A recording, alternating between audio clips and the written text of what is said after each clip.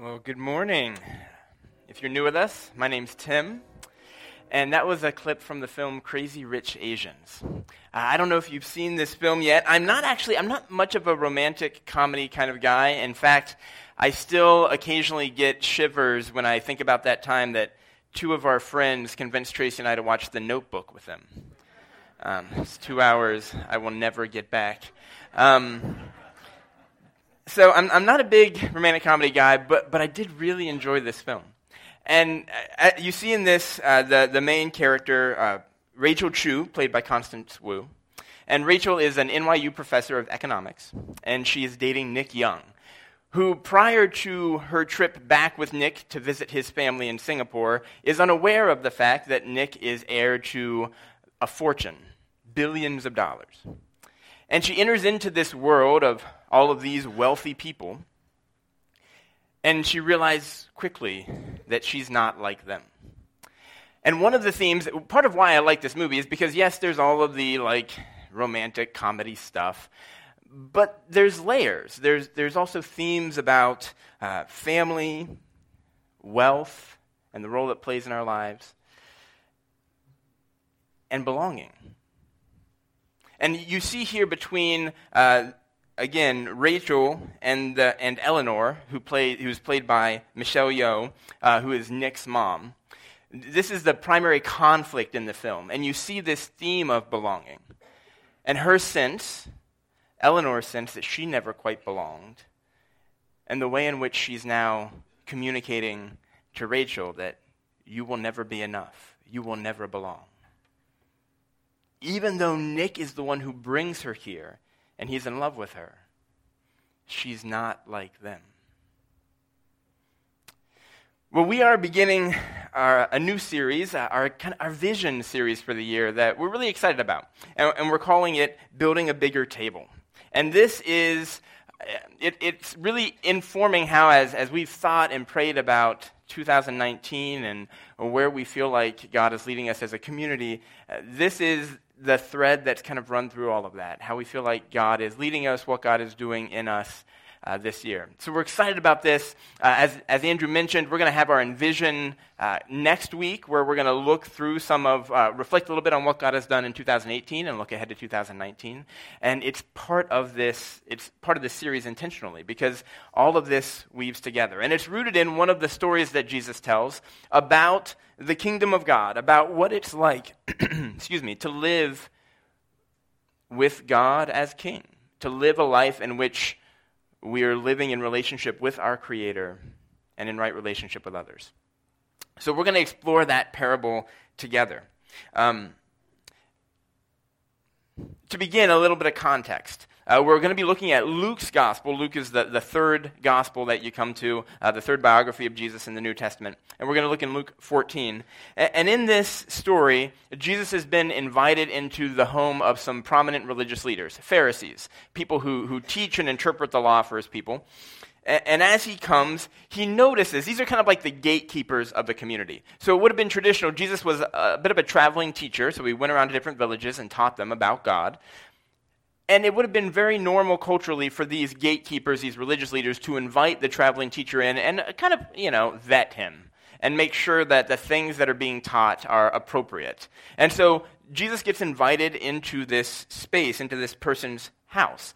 And while he's there, he notices that a standard cultural practice is taking place, and that's simply when you would be invited to a home, typically how the tables would have been arranged, the host would have sat at the center, and those closest to the host would have been the most honored guests. And then kind of the further away you got, the more you realize kind of where you were in the pecking order, right? So that was just kind of normal. So Jesus notices this, and he says something about it. Breaking convention, because everyone kind of knows this is how things go. But Jesus says this, in Luke 14, chapter 12 to 14, he says, "When you give a luncheon or dinner, do not invite your friends, your brothers or sisters, your relatives, or your rich neighbors. If you do, they may invite you back, and so you will be repaid. But when you give a banquet, invite the poor, the crippled, the lame, the blind, and you will be blessed. Although they cannot repay you, you will be repaid at the resurrection of the righteous." So they'd intended to kind of quiz Jesus, and Jesus ends up kind of being the teacher in this scenario, where they thought they had the authority, the power in this situation. Jesus kind of flips it on its head. And he says, I know this is how things go, but I want you to think about this differently. Don't invite people to the banquet who you know are going to repay you. Invite those who can't. And you'll get repaid at the resurrection of the righteous.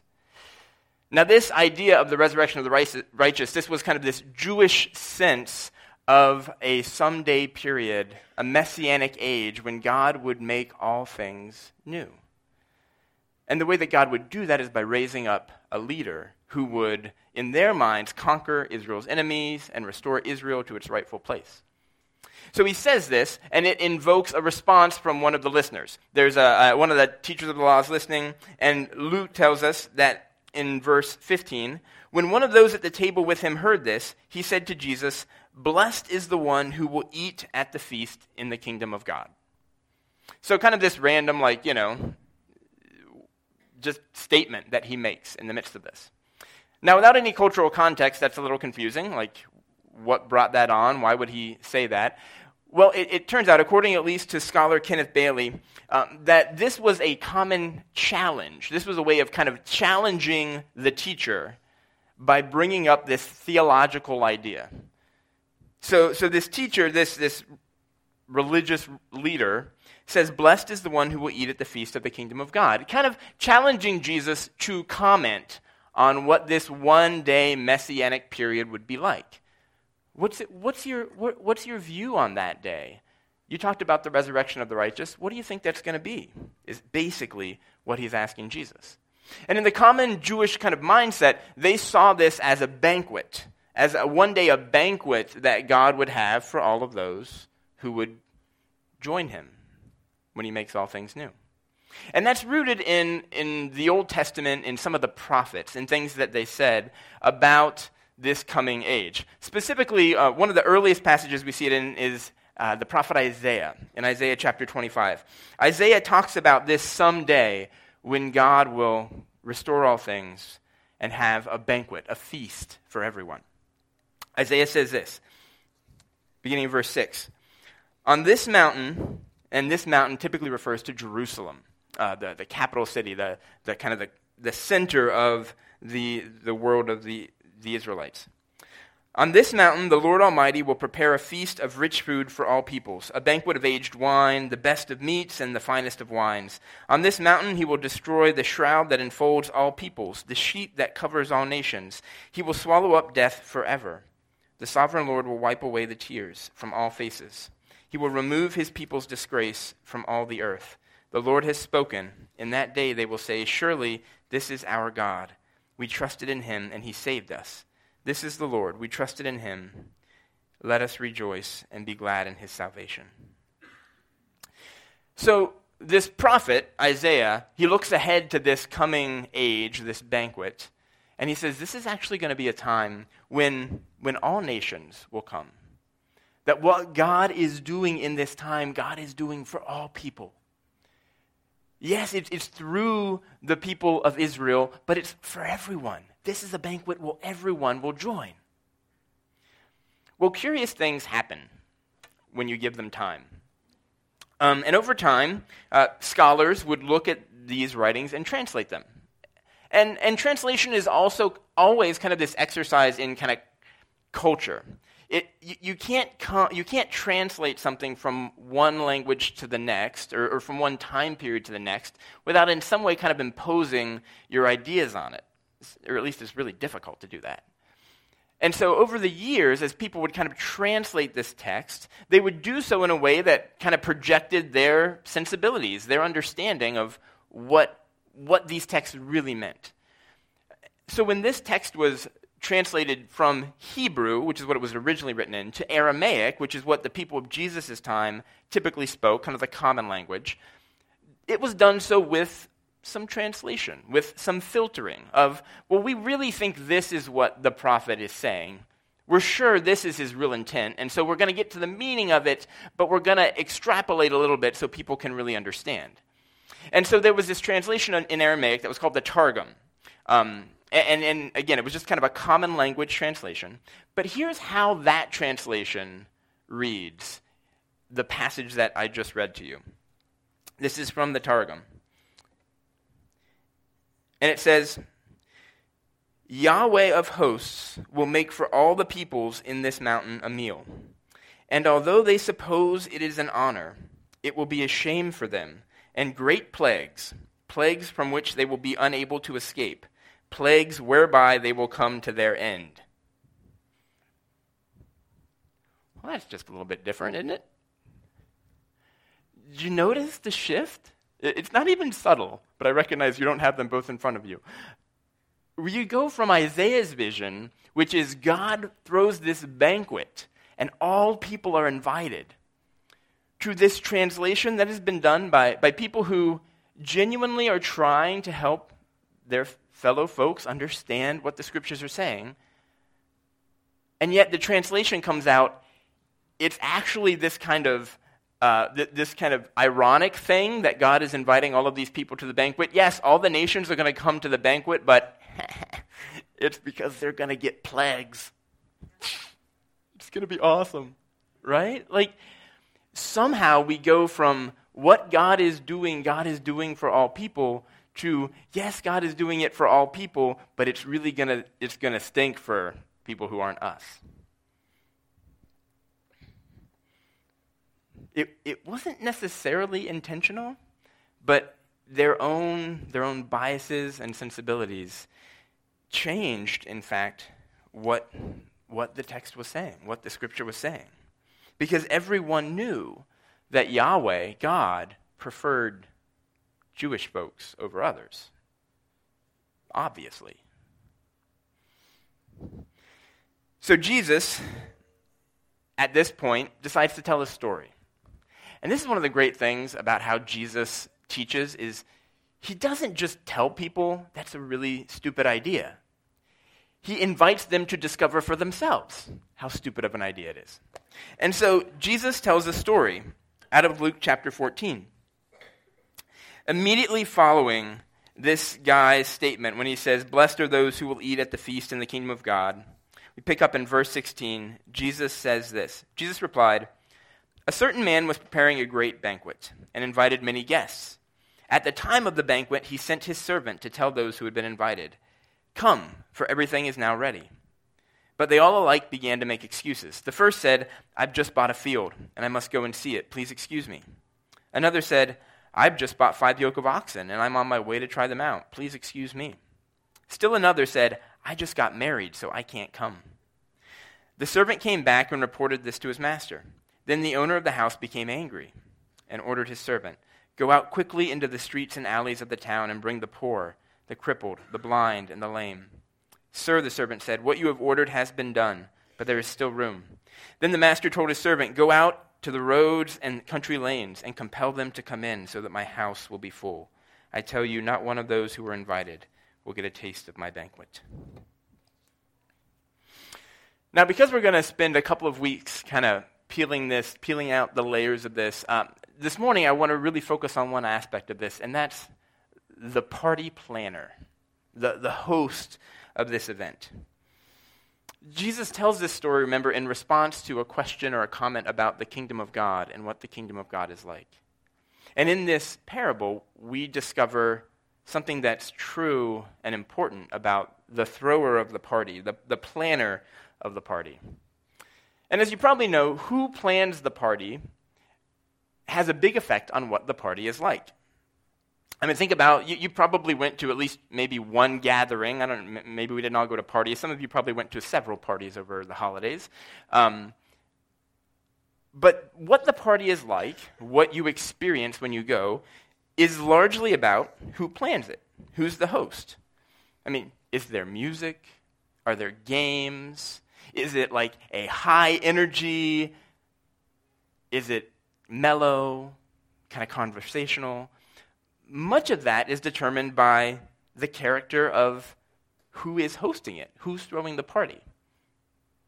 So when Jesus tells us about this party, we kind of zone in on what's the party like and what does that tell us about the host? Well, the first thing we discover is it's a feast, right? It's this big banquet that has likely taken him days, weeks even, maybe a month to prepare. I mean, this isn't just, hey, run out to Costco and get a whole bunch of stuff. This is slaughter the animals, like let's prepare, crush the grain and we'll make the bread. And I mean, this is a lot of time and energy put into this. And you know if you've attended a party that has been planned really well. Right? Now, whether it's a wedding reception or maybe a company party or just a party thrown by a friend, the ones that you know people have spent a lot of time in, I mean, you can really sense it. You sense it in the little details. The food that's offered, the drink that's offered, whether or not they provided gluten-free options for people or dairy-free options, right? They thought about those who were coming and what they might need and how to make it the best experience. All of those things take time and energy. And if you've ever planned a party at your home, you know it's not just, I mean, for the most part, unless you're me, but for most of us, you don't wake up in the morning and go, oh, I should get stuff for the party, right? Like you're spending time planning and preparing. You're trying to figure out, you're sending out the Evite to kind of get a sense of how many people are going to come so you can prep and have enough food and drink and all that stuff. And you see that this host does all of that. He plans and prepares and spends lots of time and energy and probably enjoys thinking about how much fun everyone's going to have when they come and they hang out at his party. It's going to be so cool. And we're not going to spend a lot of time talking about the guests. We're going to get into that in a couple of weeks. But suffice it to say, like, this is an RSVP event, and so he's expecting that he knows who's going to be there, so he's preparing enough food for who's going to be there, and then it's finally ready, and he sends out the announcement, hey, it's already come, and people are like, meh, there's something else that came up. And in a shame-based culture, this isn't just disappointing, it's offensive. It's a public affront to this person who has spent so much time and energy preparing and planning. And so what does the host do? Well, he does what anybody would do in this situation. He gets angry. I mean, I don't know about you. If I went out and I bought all of this stuff and I spent all this time making it and getting ready and people had, they confirmed via Evite they were coming, so I got all that stuff ready, and then all of a sudden everyone who said they were coming is like, something came up. I'd be pretty miffed. Can't eat all this by myself. He gets angry. And so how does he respond? He's a wealthy guy, obviously.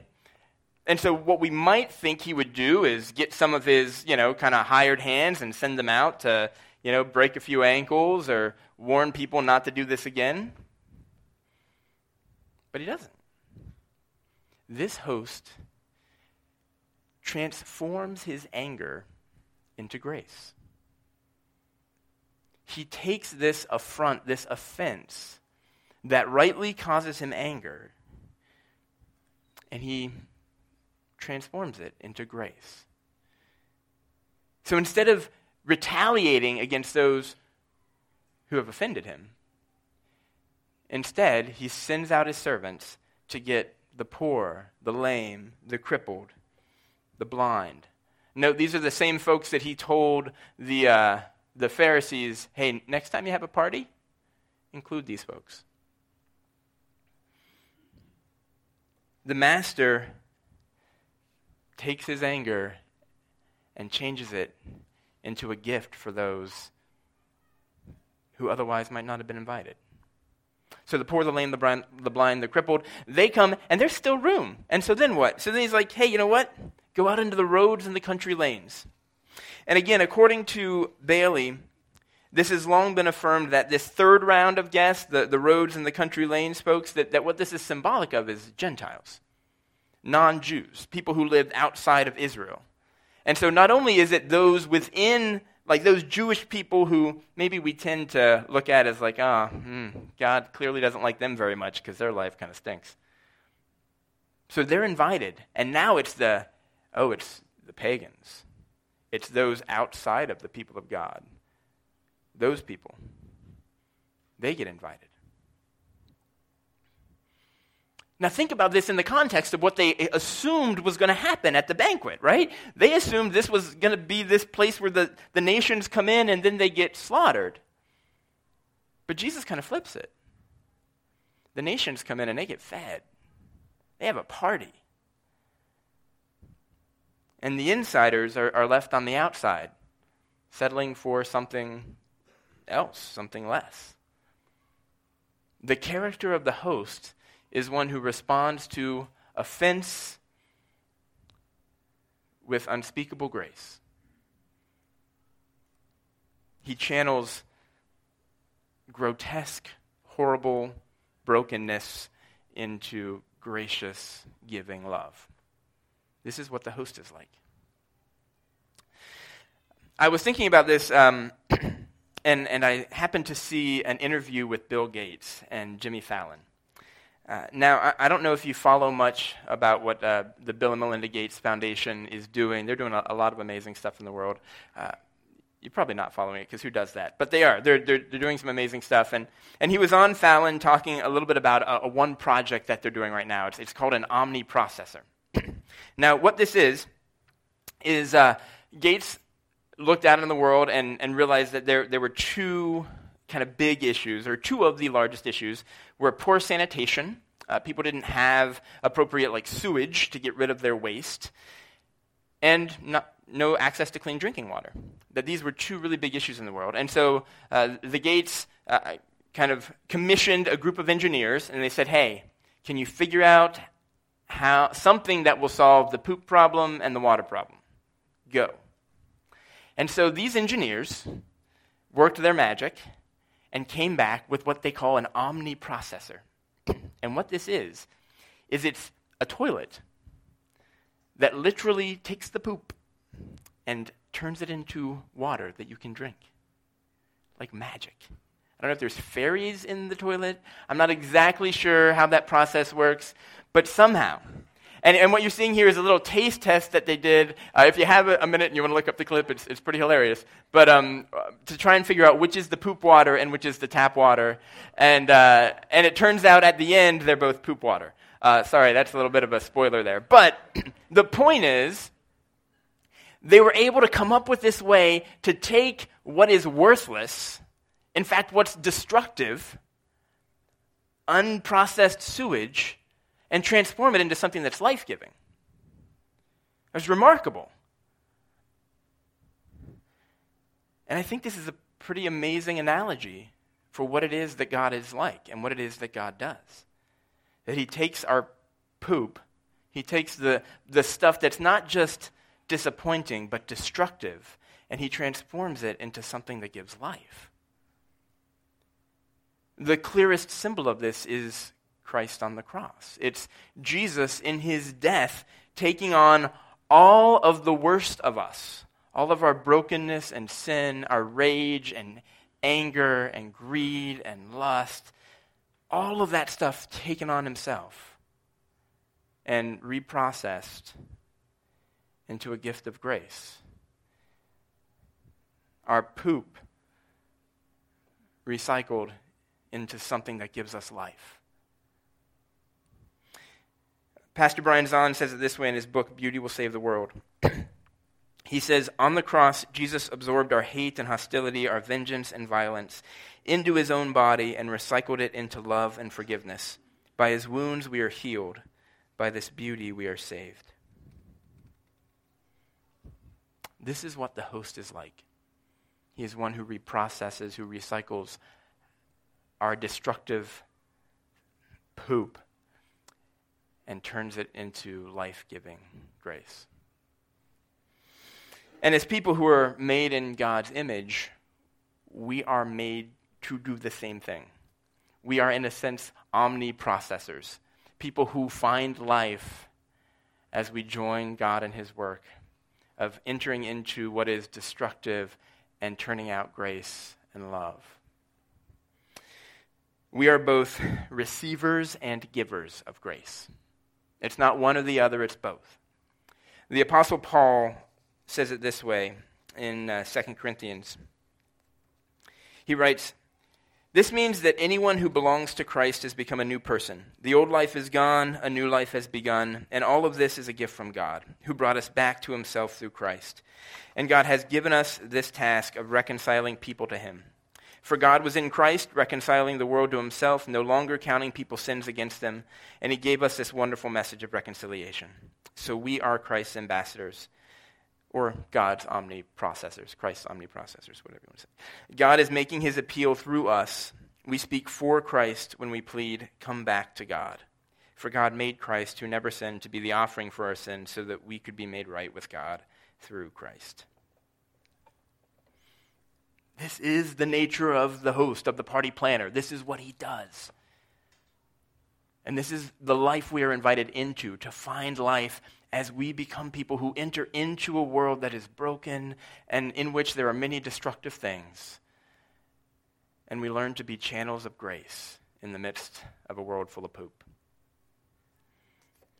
And as counterintuitive as it sounds, the first step for all of us is recognizing our need for grace. It's recognizing our dependence on God to recycle our mess and to channel life into us. Because if you don't recognize your need for grace, it's really difficult, if not impossible, to offer it to anyone else. Recognizing our need for grace presses us into being humble, into recognizing our neediness and our inability to just kind of fix ourselves. It requires that we surrender the facade of independence and acknowledge our dependence on our Creator. But it's only when we do that, it's only when we accept our need for grace that we can actually offer grace to others.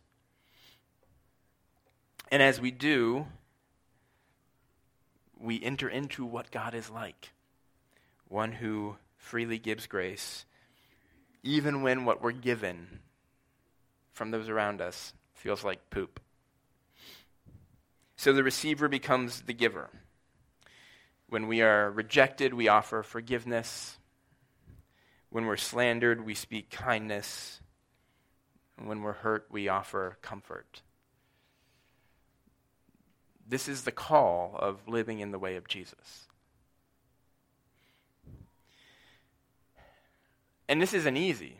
It can be really difficult, which is why it presses us to continue to go back to our Creator, looking for the grace that he offers, what we need, so that we can continue to live as those who offer grace to others. And for some of you, I know this has been a tough season, coming through Christmas and New Year's, and there has been from my time, kind of being a part of this community over the last decade or so, I don't know that I remember a time when so many people have experienced the challenges that are happening in many people's lives now. And in the midst of that, we're still invited to be people who both deeply depend on God's grace and learn how to offer grace to others. There's this passage again in 2 Corinthians where Paul talks about experiencing troubles, and he says, he, Christ, comforts us in our troubles so that we can comfort others. When they are troubled, we are able to give them the same comfort God has given us. And sometimes that is interpreted as like God lets bad things happen to us so that we can comfort other people. And I don't think it's that at all. I think it actually points less to, God makes bad things happen so that you learn how to comfort people, and more to, in the midst of all the brokenness and poop that we face in life, God's nature is one who is regularly bringing life in the midst of that. That is resurrection. That in the midst of the death that we experience, the pain and the struggle, God is still able to bring life in us and through us to others. And you know this if you've ever gone through something painful. There's nothing quite like experiencing pain and sitting with someone who can say, I don't know exactly what you're going through, but I've been through something similar. And it's in those moments that you see the resurrection that God brings in those situations. That even in the midst of things that feel so destructive and painful, life can come for us and for others. This is the economy of God. God is generous to us, and as God is generous to us, we don't simply accumulate it and stick it places to save it for later, but we turn around and we give it out to others. And in so doing, we receive more. This is how it works. The receiver becomes the giver who receives and gives and receives and gives. And in so we find life. And this is our hope for our community this year. As we enter into the year and as we think about how might God be inviting us to be a light in our broader community. What does it look like for us as Koinos Church to be an omniprocessor? Not to kind of dig our heels in against those evil things out there, but to kind of jump in the fray and be channels of God's grace and love in the midst of things that can sometimes feel poopy. So my prayer, our hope, is that we would enter into that together, learning together how to more deeply receive God's grace in our lives and more courageously offer grace to others. All right. Well, at the end of every Sunday, we try to take some time to interact a little bit. We want to give some space for you to ask some questions. What we'll do is, Andrew's got a mic, and if you have something that's on your mind, something from the talk, stick your hand up, and we'll interact around a little bit. It can be a question. It can be just a thought that came to you that's related. Or if you have a challenge you want to throw out, feel free. Maybe you disagree with something I said. If you don't feel comfortable putting your hand up and talking in front of everyone, there's also a number on the back of the bulletin. You can text that number, and we'll respond to as many of those as we can anonymously. All right. So let's talk. Who has questions?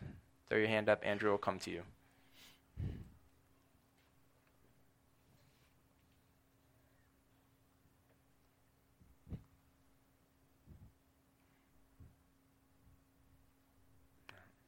It better not be about engineering and omniprocessors. I got nothing for you there. No, my only question, and you kind of touched on it at the end, but you mentioned in the beginning with that kind of like interpretation of Isaiah where some people in Jesus' time kind of assumed that the Jewish people were like God's favored people. And I feel like throughout a lot of history, Christians have kind of replaced that with, well, now we're God's favored people. Mm-hmm. And I've even had people ask me that, like, so does God just like Christians better? So can you kind of comment on that, especially with like anti-Semitism still being a thing? Like, does God have a favored people? Are Christians God's favorite people? Is God does not work that way? Like, what would you say to that? Yeah. It's a great question. I think baked into the parable is the sense that God, the party is for all that will respond. That God's banquet, that God's presence is for all those who will say yes to God's invitation. And I think even chronologically, as you look at it, there's a way in which the Jewish folks represent kind of that first group of people. And I think Jesus is challenging some of them. Obviously, Jesus himself was Jewish. Many of the early followers of Jesus were Jewish. But the Jewish leaders who kind of assumed they were, God's favored, were kind of not very subtly represented in that first group of people who rejected that. But I think that the great thing about parables is they're fairly flexible, and they can work with whatever people happen to think they're so good that God likes them best. We kind of fit fairly in that first category. And the next two categories are all of those who will depend on God's grace because they recognize that most of what I can produce from myself, absent of God, is largely poop.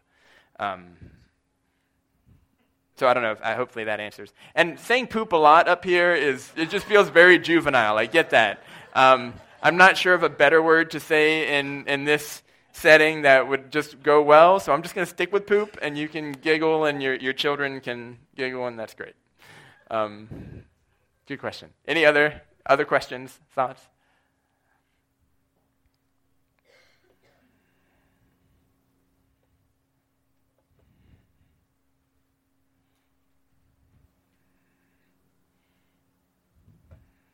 No? Give it about 5 more seconds, see if there's anybody waiting. No, I guess we covered all the bases. All right. Well, If you have anything else you'd like to add or any questions you'd like to ask, I'd be happy to talk with you out back as you head out this morning. Let me pray for us as the band comes forward and leads us in a final song.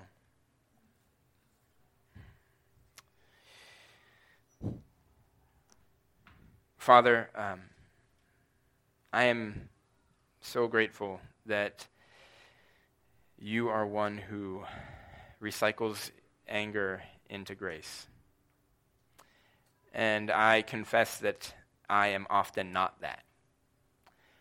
And so I ask that you would be at work in me and in us together as individuals and as a community, that we would increasingly become people who reflect your character, that we would increasingly become people who depend deeply on your grace and offer that grace to others. Even when what we're given is something that feels destructive or wasteful, would you help us to be people who respond with grace, who recycle anger into grace? And as we do so, might we know you more deeply, and might others see you more clearly in us. We ask in Jesus' name. Amen.